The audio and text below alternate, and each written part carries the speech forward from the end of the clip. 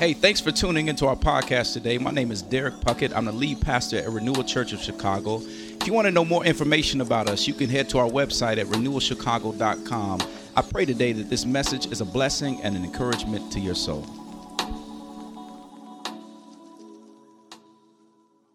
Go ahead and open your Bibles with me to Matthew chapter 28. We'll be there in just a minute, but if you're new and you haven't been here in the last several weeks, last couple months, we've been walking through a vision series.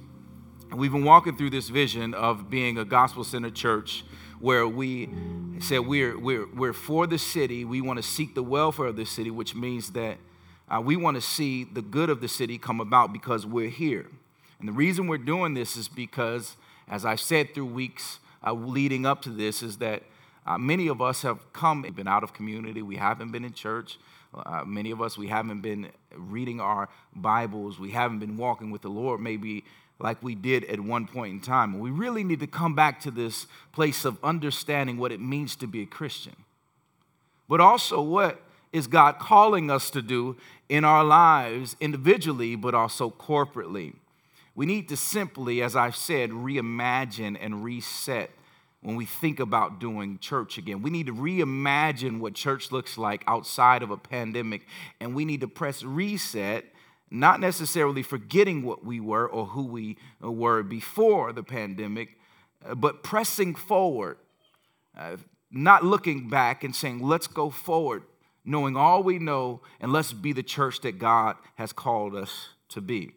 And to do this, throughout the last couple months, myself and Steve, for a couple of them, we've looked at our three pillars of renew, rebuild, and release. And renew is simply the gospel. It's Jesus working in your life. It's him working through the power of the Holy Spirit in your life to be who he's called you to be, but also by his grace, he saved you, which leads to rebuild, where you're walking now in community with people, whether that's in your groups or people are pouring out on you their lives and what they've been and who they've been in the faith. It's a mature believer pouring out onto someone a little bit more immature in the faith, not necessarily older, but someone who's been walking with Jesus a little bit longer. And after that, we call you to this place of release. This is all biblical, where you now understand salvation. You understand doing life with people and what that looks like. And now you're called to be released and pour your life out on other people. It's time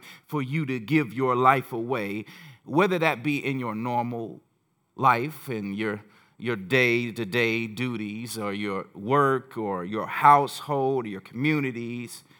People should be able to look at your life, and when they look at you, they see something different, which causes them to ask questions.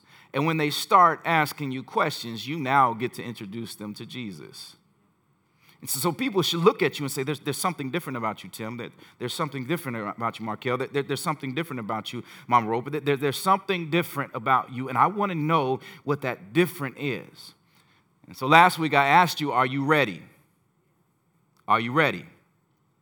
Are you ready and willing to be a vessel that's poured out for the use of Jesus? Are you ready to be on mission? And this week, I want to show you biblically a little bit of what that looks like to be ready. And I'm also going to let you hear from some of our own here in our body on what being ready looks like.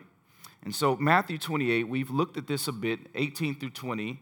I'm not going to necessarily dissect it as we've done in the past few weeks, but I really want to get your gaze and cause you to really intentionally look at, there's really one word where Jesus says, go. Now, as I said, we won't break this down as much as we've done in the past, but we're going to look at many different passages today, so I need y'all to stick with me. Y'all with me? Kind of quiet today, so I need y'all to be with me. When we get to Matthew 28, if you've missed any of the sermons in the past several months where we've been walking through our vision, I implore you, go back through it. We did that on purpose, so as we dive in together and we engage this body and we engage the city, we want to do this together. So I want you to go through that if you missed them and catch up with us so you can be on mission with us. Matthew 28, 18 through 20, go ahead and stand with me if you're able as we read the word of God. Matthew 28, verse 18 through 20. If you got it, go ahead and say got it.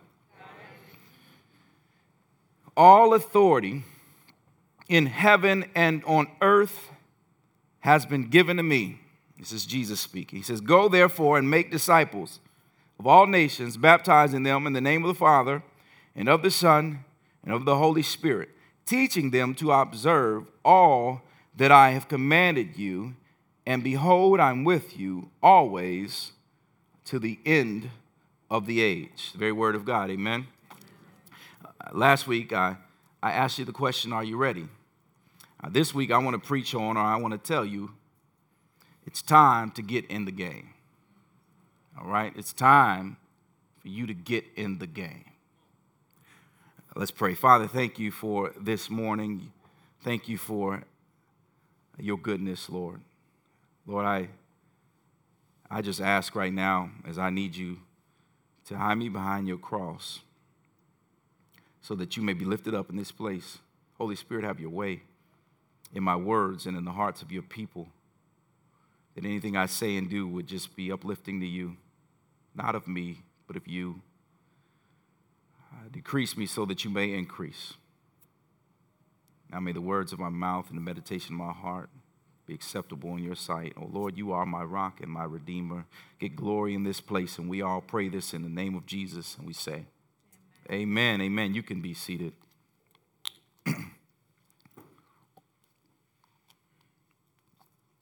Well, how many of you remember playing sports when you grew up? Come on now, y'all remember playing sports? Okay, maybe you didn't stick with it, but y'all remember playing team sports? I ain't got everybody saying. Y'all remember watching sports? Do y'all still, you've seen a team sport before, right? One of the worst things about playing a team sport is that sometimes you might not get the playing time that you think you deserve or worked for. Even worse than that, you might not even get in the game. It's tough, right? Team sports can be tough. I mean, you practice and you work as hard as everybody else. You go to the team meals, the team out, and you listen to your coach. And sometimes you just don't get to play like you want to play. And worse than that, you're a bench rider. You don't get off the bench. I remember the first time this happened to me. I was one of 2 third graders to make the 5th grade team. I thought I was hot stuff, y'all. I was the man. I made the team, and I remember it like it was yesterday. I was practicing hard, and I'm going every day, and I'm listening to my coach. And a couple weeks before the game, and I tell my mom, I said, "Look, Mom, I'm about to be balling out. I'm about to score 20 points, and it's going to be amazing. And because of that, I don't need 1 Gatorade. I need 2 Gatorades because I'm going to be sweaty." And so my mom bought me 2 Gatorades, and it was a new one you could squirt it in your mouth. I mean, Jordan used to do that stuff. I'm like, yes, I got my 2 Gatorades, and I get to the game, and I'm sitting on the bench after warm-ups, and got my 2 Gatorades. They're kind of hidden under my seat because I don't want anybody to see this because I want to get in the game. And I remember it like yesterday. The first quarter goes by. I'm like, yeah, we win in the game. Let's go. Oh, yeah, my boy just hit that shot. Second quarter, I'm like, all right, coach, it's a minute left. We winning. I'm ready to get in the game. Then we get to the third quarter, and I'm like, look, I've been practicing. In my mind, I'm saying these things. And then fourth quarter, I'm like, yo, I'm right here, coach, tapping his shoulder. I'm ready to get in the game. And y'all ain't even getting in the game. You ain't got to say, oh, I made up for it. I didn't get in the game. It's the worst feeling ever. I got a picture. I wish I'd have put it on the screen. I got first picture after the game, hiding my 2 Gatorades behind my back like this because I'm just embarrassed. But that was the last time that happened to me. First time and the last time. From that day on, I made it my mission to be prepared to when I got my shot, I would be ready when the coach put me in the game. So I practiced harder. Day in and day out, I practice, and I would be the first in the suicides, and I'm going to make sure you see me hit this bucket. And after that, my coach saw in practice that he could trust me on the floor in the game because of what he had seen. Now, here's the point. My first basketball game, I looked the part. Had the Gatorades, had the jersey on. But the reality was I wasn't really ready. I only had a couple practices under my belt. I was in third grade on the fifth grade team. I wasn't really ready to play the game. But after a few practices and continually playing and working hard, I was ready. And I got my shot. Now hear me. Let me step into your neighborhood a little bit with this, because I don't want you to get lost in this. I don't want you to miss what I'm getting at. Because we tend to take this same work ethic into our Christian faith. And the reality is if we take this practice and work hard ethic and we correlate it to our Christian walk and how we walk with Jesus, it can be problematic. Follow me. Getting in the game in your Christian walk with Jesus is a bit different. If you know Jesus as your Lord and Savior, where you have surrendered your whole life to him and said, Lord, I'm yours, take me as I am. I experience my joy, satisfaction, love, joy, peace, all of that with you, Lord Jesus. I get it all from you. Thank you for saving me. You've given your life to Jesus. You've handed it over to him, and you believe in him as your Lord and Savior. Hear me, unlike me having to practice over and over to be ready for the game, the reality of the Christian or for the Christian is that even if you're not fluent in spouting off scriptures or knowing the Bible from front to back, you have a testimony to share with somebody of how Jesus has worked in your life. You got a testimony. Even if you don't have anything else, you could tell people of what Jesus has done in your life. And because of that, there shouldn't be this, Jesus has to tap me on my shoulder for me to be ready to get in the game. Or Jesus has to tell me, or my pastor has to say, okay, I commission you to do this. No, here's the reality for the Christian. You are already in the game. If you're saved by his grace, Jesus has saved you and you believe in him, you're already in the game. See, but the problem is that too many of us have made that parenthetical bench our home. Well, we've been taking all the notes, all those hypothetical notes. You are experts on the Christian game. You've watched all the game film. You've seen all these people walk it out in front of you. You know left from right, you know scripture, you know all of those things. But yet you're still sitting on the bench waiting for Jesus to tap you. It's your turn to get in the game. You're still sitting there, and you know what? We said it throughout the last week. You're parenthetically getting kind of fat. You're just taking it all in. Lackadaisical, just sitting on the bench, not utilizing what God has already given you. And the reality, he's already told you to get in the game. If you know Jesus, you're ready. We make this being Christian thing way too hard. We make it way too hard. I remember that when I shared Jesus with Steve, Pastor Steve. Y'all know Pastor Steve? When I shared Christ with Pastor Steve, I was 6 months into the faith. That means I didn't know anything. I wasn't a pastor, not preaching, any of that. And I remember it like it was yesterday. In the middle of the night, I woke up, he's talking to my other roommate, and he's talking about all these, he's just ready to give up on life, suicidal thoughts and all of this. And y'all, I'm 6 months into the faith. I don't know what to say to this. But what I did know to say is that, man, let me tell you something. When I'm walking on this campus and I put my headphones on and I just start listening to that gospel music and I listen to the word of God, it just feels like I'm untouchable. And I walked through this campus and I got such a joy because I know that Jesus has saved me from my trauma and my pain and my past, and I feel his peace. I told Steve that, and he said, D, I want that. The next day, he gave his life to Jesus. We make this thing way too hard. It's not rocket science. And now he's a preacher. All of us that know Jesus have been saved from something. Even if it's just the knowledge of knowing that Jesus dying on the cross has saved me from the wrath of God towards my sin, which means now that my eternal destination is not hell anymore. My eternal destination is heaven for the rest of my life with him. Even if that's all you got to say something.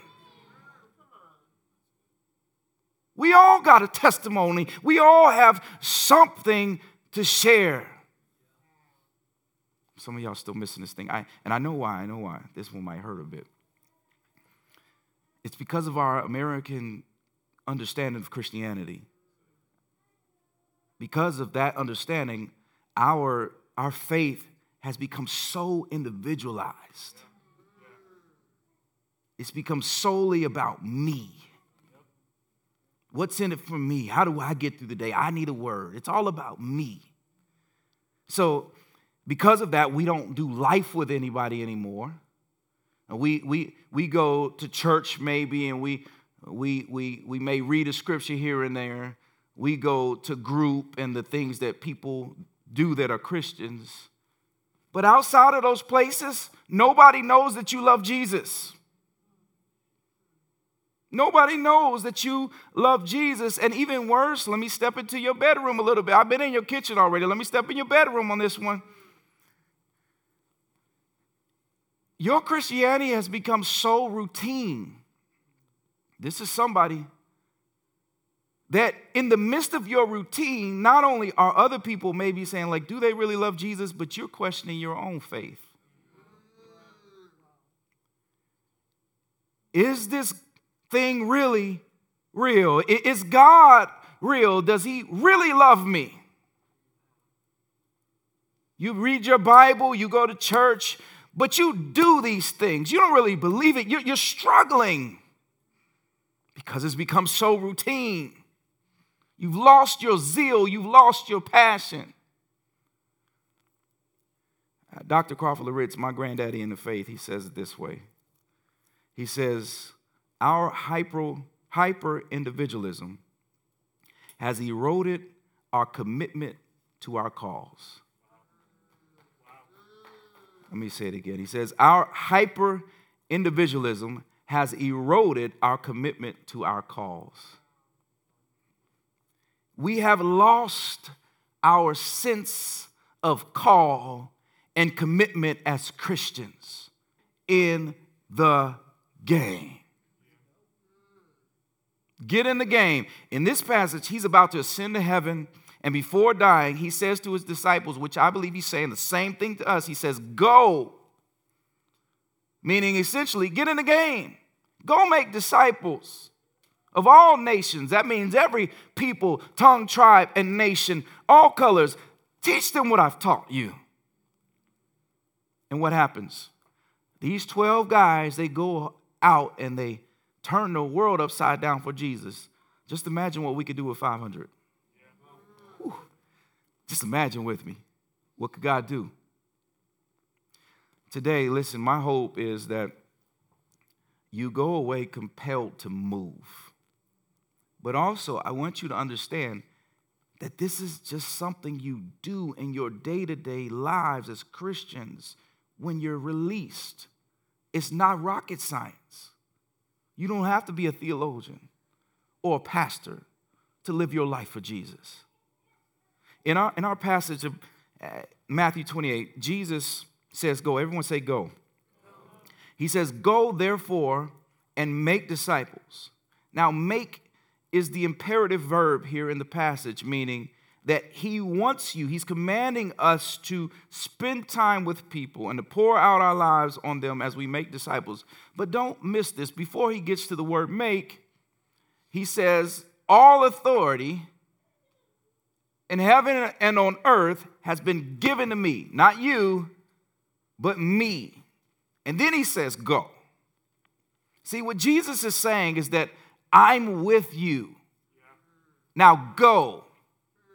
You're not by yourself. I'm with you. I want you to go. In fact, the word go in the original language is passive.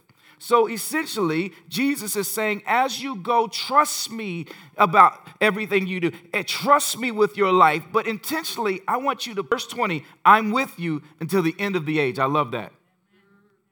You go, but it's not on you. I'm with you the whole time. Now, notice he doesn't ask the question, are you ready to go? He doesn't ask a question. He doesn't even give them time to ponder the question. He doesn't say, go take care of what you need to take care of, go do your job, make your money, and live the life you want to live, then come follow me. No. He doesn't. Jesus says, all authority has been given to me, now go. He says, you know me, you've walked with me, go. As I said last week, believers share their lives with others, one, because they understand what Christ has done for them, and two, they understand that this earth is not their home. Heaven is. Which means that if I still am alive here as a believer on this earth, it's not for me in my glory. I'm here, as Paul said, to live as Christ, but to die is gain, which means when I go to heaven, I'm going to gain everything. But if I'm living here, I'm living to pour my life out onto other people to where when they see me, they see Jesus. It's not me. It's not about me. Jesus says, go. But the question is, well, Pastor D, what does this really look like? Well, I'm glad you asked. Take a ride with me. We're going to walk through the Bible a bit on this one. Again, remember, as I walk through this, it's not rocket science. It's not rocket science. But as you live your life for Jesus, your life should point to him, where it causes people to say, man, there's something different about him or her, the way they live their life, and I want to know. And when they ask questions, you get to introduce them to Jesus. So let's start with how Jesus did this. John chapter 1. John chapter 1, you don't have to flip there, just write these down. John chapter 1, Jesus is literally minding his own business. Minding his own business. And he just walks by, and John the Baptist says, behold, the Lamb of God. And two of the disciples that are with John the Baptist drop everything, and they follow Jesus. And Jesus, I could just picture him walking down the street and be like, what's up? What do you want? And they say, where are you going, Jesus? And he says, well, come and see. They drop everything and they go with Jesus. Now, get it? Jesus wasn't doing anything extraordinary. He was just walking. But he was ready and willing to pour out. And he said, come and see. These guys dropped everything, ran after him. And fast forward 3 years later, they turned the world upside down for Jesus. Some of y'all said amen. Flip John chapter 4. Jesus he's tired from the journey. He's weary and he's thirsty. And he chooses the quickest way to get to Galilee, which is to go through Samaria. Now, backstory on this, Jews and Samaritans, they do not get along. They don't like each other. Because the Assyrian army invaded Israel in 722 BC, and when they invaded Israel, they started intermingling with the people, and the Samaritans were formed, and Jews to this day call them half-breeds. They call them dogs. They do not like each other. And so Jesus, even though this is true, he chooses to go through Samaria. Now, I'm going to tell you how tense this was. People would take hours, they would go out of their way, hours and hours around Samaria to get to Galilee. They didn't want to come in contact with these people, but Jesus does not do that. Jesus goes through Samaria, and he's tired. Text says he wants some water. So what does he do? He stops at the well. Now, does Jesus understand this tension? I'm pretty sure he understands this tension. But my man is tired. And he's like, we're going this way. I'm not going around. We're going this way. And he sits down at a well. And at this well, he's there in the middle of the day. It's hot, and he asked this lady who happens to be there for some water. Now, nobody draws water in the middle of the day unless they don't want to be seen because it's hot. This woman has been ostracized from society. Nobody likes her. She's had 5 husbands, and the man she lives with right now is not her husband. She is also Samaritan and a woman at that, so Jesus really shouldn't be talking to her, but he asks her, can I get some water? Nothing stops Jesus. Long story short, he doesn't let anything stop her. Her lifestyle, the cultural barriers, the gender issues, the racial barriers, nothing. None of this stops him from sharing who he is and having a conversation over a glass of water. And because of this, not only does she get saved, but revival breaks out in the land. Now, we can argue that Jesus went through there on purpose and he was on a mission. I've preached it. I believe it's true. But the simple fact is, as you read the word, Jesus was just tired. He wanted some water. And he stopped at this well. And he shared with this woman. She gets saved.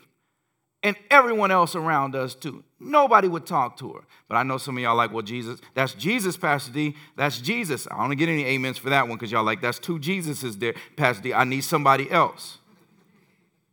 Acts chapter 2. Peter, after receiving the Holy Spirit, along with 120 others, after Jesus ascends, they all receive the Holy Spirit and they start speaking in their native languages. The key thing about this is not a mystical language. The key thing is that they don't know their native languages. These people are all Galileans, although they're from all these parts of the world. They don't know their other language because they were raised, kind of like America, speaking one language. So they don't know where their people are really from and that language that they speak. But the Holy Spirit falls and they start speaking all these languages. And something's wrong with them. They got to be drunk. And then Peter, in the midst of this now, stands up. And he starts defending the faith. They're not drunk. We're not drunk. He starts talking about Jesus and sharing the gospel. And 3,000 people get saved and baptized. 120 to 3,000 get saved and baptized because he stood up. Now listen here. Peter, in my opinion, did not do anything extraordinary.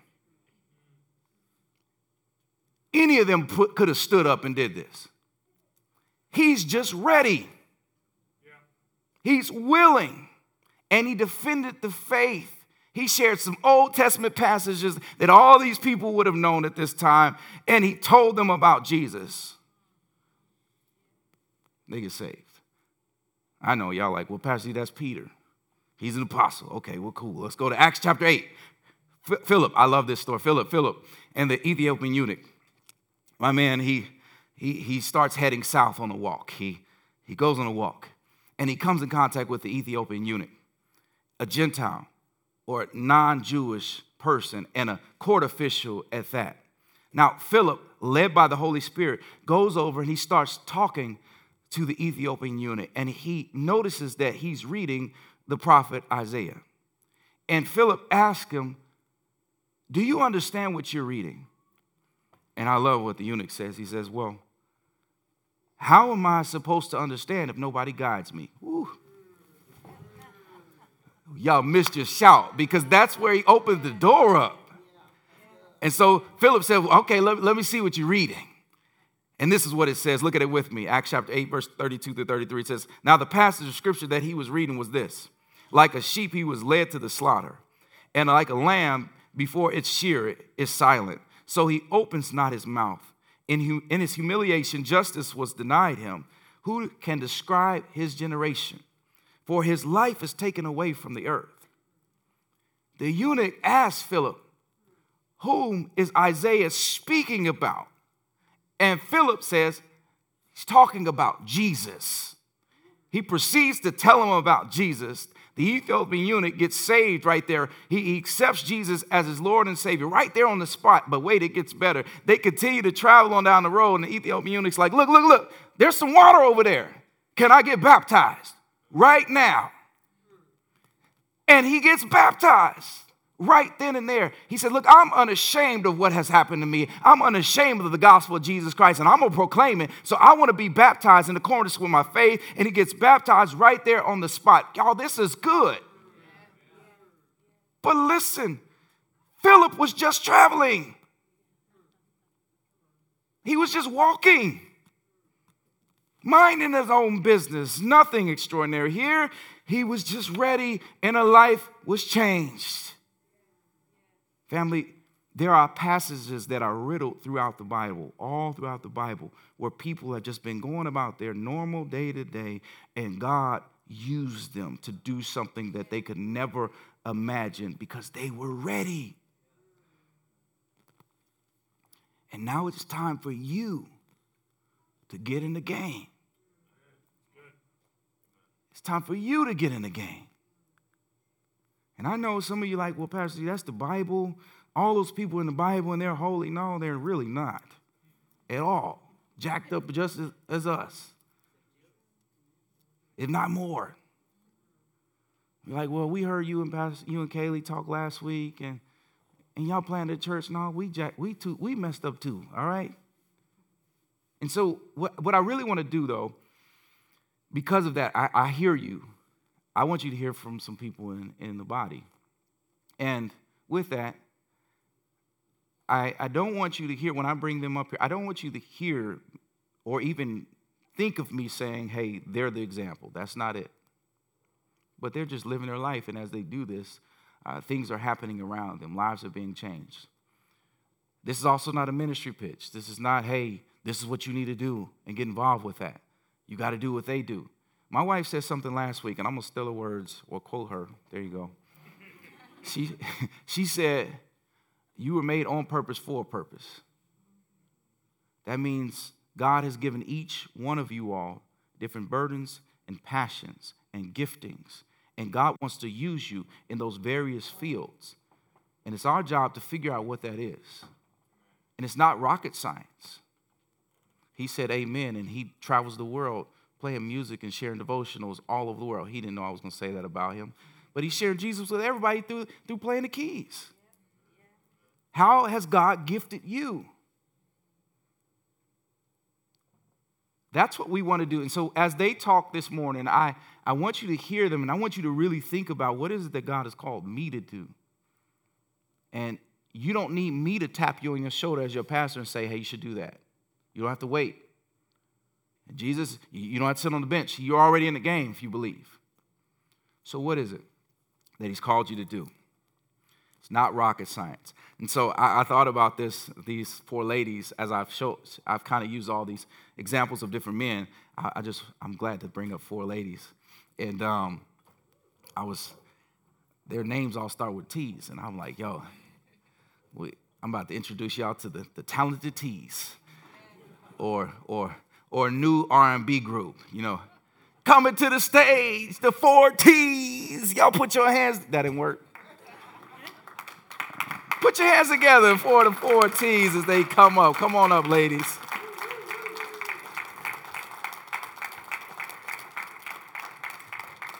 Can I get 2 mics?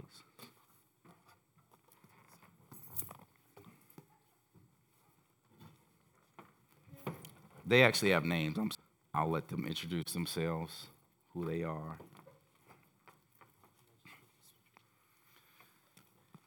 Well, thanks for joining me up here, ladies. I'm a little intimidated because y'all so talented. No, I'm just playing. I just wanted them to just share a little bit about what they do in their normal day-to-day lives, and the hope is to give you more of a practical picture of what it looks like to be released and do the work of the ministry. And it's not rocket science. It's just what they do. So if you just share your name first, we'll go down the line. And who are you? My name's Tamara Barker. My name's Tammy Patterson. My name's Tony Sherrico Horace. And I'm Patricia or Trish Jemba. Trish Jemba. So Tamara, Tammy, Tony, and Trish. So I want to just start with this question. Eva can answer this. But when you think of the word released, when you talk about being released, you've heard me preach on it. What comes to your mind? We do this in our membership class, but what pops in your mind immediately when you think about people being released for Jesus? Well, I believe everything starts out of love. And John 14:15 says, if you love me, you will obey me. Mm-hmm. So if we love God, we want to be used by him. We make ourselves available to him. And that makes us want to be obedient to what he calls us to do. That's good. I think my understanding of being released is after being equipped with the gospel, biblical teachings, and mentorship or discipleship, being able to go back to our respective corners of life, and then, as the scripture says, like make disciples in those everyday corners of life. That's good. That's really good. What do you say, Miss Tammy? When I think about the word release, what comes to mind is faith bigger than fear. It is me having the freedom and being alive to experience my Creator and me understanding why I was created and the purpose that he has given me so that I can be able to live to glorify him and not be a prisoner of regrets. That's good. That's really good. Faith over fear. What would you say, Ms. Tony? Well, when I first really received a specific calling, I was at a place in my life where I could really see God was giving me experiences to prepare me to do what he launched on me. And I was thrilled and relieved that I found it, that I could do it, that he'd been preparing me all the way. That's good. That's really good. That's good. In light of that, I would love to share all the things that you all do, but I'm going to let you do that. But when you think of being released, and what's that really look like for you all individually?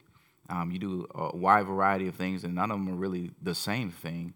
But I think sometimes, as I've said in the sermons in the past couple of weeks, is sometimes we believe we got to be theologians, we have to have a doctorate degree or all these different things, or the pastor has to do the work. And the reality is Jesus has told us all to be on mission and to go and make disciples. So in the simplest form, what does that look like for you? What are some of the burdens that God has given you, some of the passions, and how have you lived that out in your life being released now as a believer? Go ahead. Well, a big focus of my whole life has been children, and I've always been interested in foster care and adoption. I'm a social worker. I had 4 kids, 2 adopted, 2 birthed, and so I was always looking at the whole cultural phenomena of kids, especially kids in need. So almost 20 years, and it just fit. It just fit exactly my whole idea of taking care of children. And it's an effort to keep kids out of foster care by coming alongside struggling young parents and really physically, practically helping them. And often it's hosting these kids in our homes for a weekend, a couple weeks, a couple months. Other times it just looks like supporting a young mom who's homeless or struggling with illness or unemployed or a million different things. So it's called Safe Families for Children, and I've been involved for years, and it's just so practical, and it's so Jesus. It's what Jesus would do if he were here and met a struggling That's young good. family. It just has become a huge thing in my life, and I'm so thankful that God connected me to it because it just suits me perfectly. And yet, I've seen other people who aren't into kids come alongside, and they benefit so much. That's awesome. That's true. I've eaten at her house, and she's definitely had different kids at her house that she's housed and fed and clothed. And so if you want to know more about that, definitely. It is. It's true. It's exactly what he would have done. Everyone, they have a home. Go ahead, Ms. Tammy. For me, mine is having a heart for women, elderly people in prayer. God has really put it on my heart, especially with the elders this year, just being intentional, especially in my condo unit. There's one elderly woman that I don't know if she really has family or not, but every week, Father has been compelling me to buy her, show her the love of Christ. And as far as prayer, that is a burden because it's just so important to be able to be so connected with God, to be able to allow for Him to help me to be intentional about praying for the needs around. About 3 weeks ago, at my job, we had an employee who threatened to kill me and some other employees. And they gave us armed guards, and they went through this whole active shooting and was advising us to, work from home. And instantly what the Spirit put on my heart was like, no, you go to the plant manager. You tell them to pray. You are not to be fearful of death. Death for you is a win-win. Death for them is not knowing God. Wow. And so for me, having to be bold to come back to work the next day and day after to teach them about praying to God and having this young man literally repent and God seeing him move in my company has just been amazing. So the burden of really being able to walk out and believe what God says is true. That's good. So, yeah, Wow. and just the women's, so those are the things. Come on now. That's good. Trish, Tamara, what you guys, what burdens have the Lord put on your heart? For me, it means giving up my time. The burdens of my heart are for the homeless on the street and those suffering from food insecurities. The reason I give is because, God first gave to me, and I really wouldn't be on the stage if He wouldn't have saved my life. And so if we are to be like Christ and be image bearers of Him, He is love. And when you're wrapped up in His love, you can't help share His love with others. Yeah. And He acknowledged the needs of others, and that's what I want to do. And so that's what my family and I decided to do. We started an organization called Blessed by Barkers, and we plant blessing boxes around the city of Chicago to meet the needs of the people on the street. And we stock it with food and drinks and essential winter items and just anything that you would think someone would need on the street, or anyone who is dealing with food insecurities. And so since Jesus met and acknowledged their needs every time someone looks at my box or our box and sees our box and takes from our box, they know that we acknowledge their needs as well. That's good. That's good. Go ahead, Trish.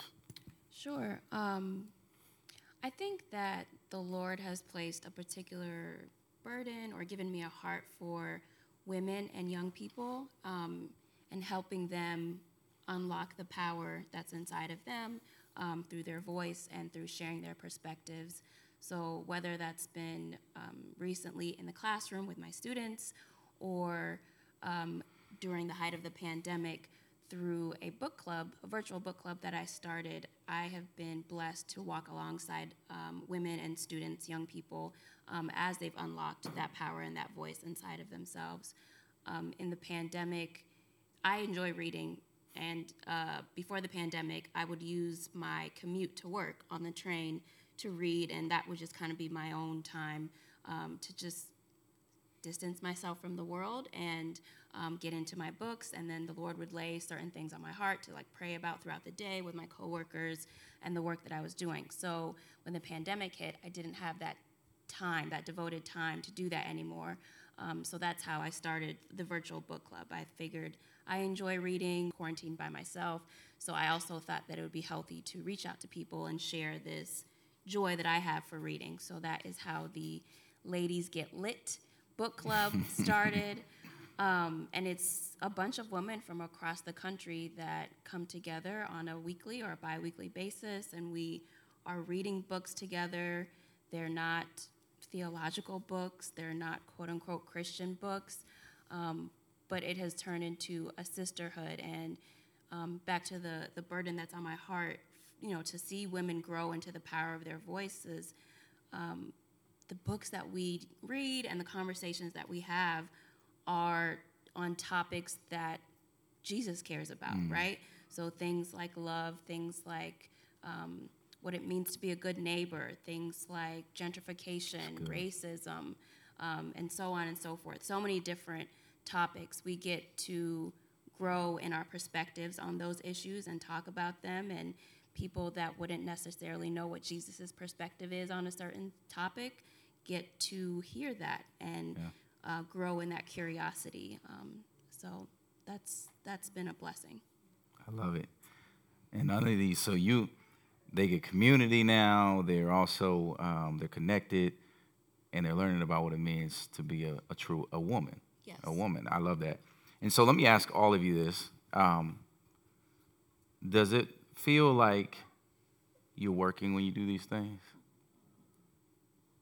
No. Not at all. Not at all. Does it feel like, is it tiring? Is it like you're like, I don't want to do this?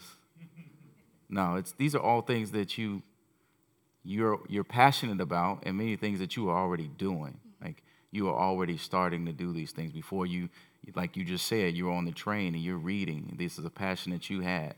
You had children always in your house. Miss Tammy is a prayer warrior, if y'all know her already. These are things that she has done and poured into many ladies here.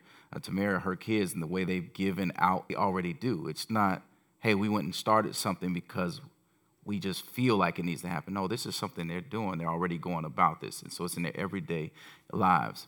I'd love to ask this last one, and any of you guys can answer this, because I would imagine there are people here that are, like I've been saying, kind of sitting on that parenthetical bench, waiting to be tapped to get in the game. Maybe what's some things, or it could be practical or just encouraging to say, this is why you should get in the game. With kind of what encouragement would you give to them to just say, go ahead, go? Anybody can answer this one. For me, I would just say, just stay present to others. Don't be so. I feel like the society that we live in is all about us. So try not to think about yourself and start thinking about others. Also, just acknowledge other people's needs. And don't miss the present opportunities in front of you. If someone comes knocking on your door, a family member or a friend, and says, I need a place to stay, open up your home. If someone is sick and needs a meal, go ahead and make that meal for them. If someone just needs a friend to listen to, give words of encouragement and be that listening ear that they really need. And just be intentional. Just be intentional with others. The more we connect with other people, the more we shed God's light in the world, the more joy and satisfaction we'll all have, and the better the world will be. That's really good.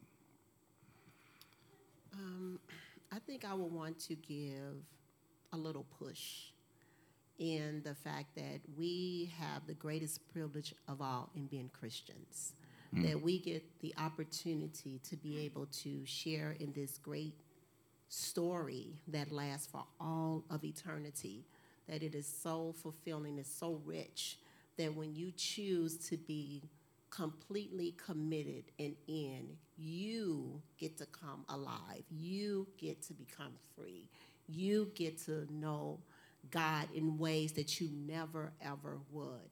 So the encouragement is to believe what God says to you, to be fearless, not to be afraid. Let your faith be bigger than your fear, and trust him, because he has not failed you yet in anything, whether it be ministry, politics, family. Trust him because he entrusted that gift to you. And if you're not going to use it, it's wasted. So I would want to give you that encouragement and that push. That's good. Y'all give it up for the ladies here on the stage. I mean, what they said has been amazing. And I just want you all, hopefully you've been encouraged, even challenged in some way. I want you to think practically of what it looks like for you. All of you all, like I've said before, have different burdens, different passions, different giftings that God has laid on your heart. And what's that next practical step that you need to take, as Ms. Tammy said, to be pushed in that direction? Or as Tamara said, be intentional. What are those steps? You're already in the game if you believe. Don't wait for the tap. Let's pray. Father, thank you so much for your goodness. You are truly an awesome God. We do give you praise. We give you all the glory and all the honor, Lord Jesus. Lord, I do pray for everyone in here, Lord, that they would heed the call to go make disciples. And as they're going, they would trust you in their daily walks. Whatever that may look like for each of them, God, I pray that they would be challenged to walk more intentionally and intimately with you in their walks. And by doing so, people would ask questions. Thank you for who you are. We pray this in your mighty name. And everyone said together, amen. Amen. Thanks again for tuning into our podcast today. I pray that it was a blessing and an encouragement to your soul. I look to see you at one of our services at 9 or 11 a.m. on Sunday morning. Take care. God bless you.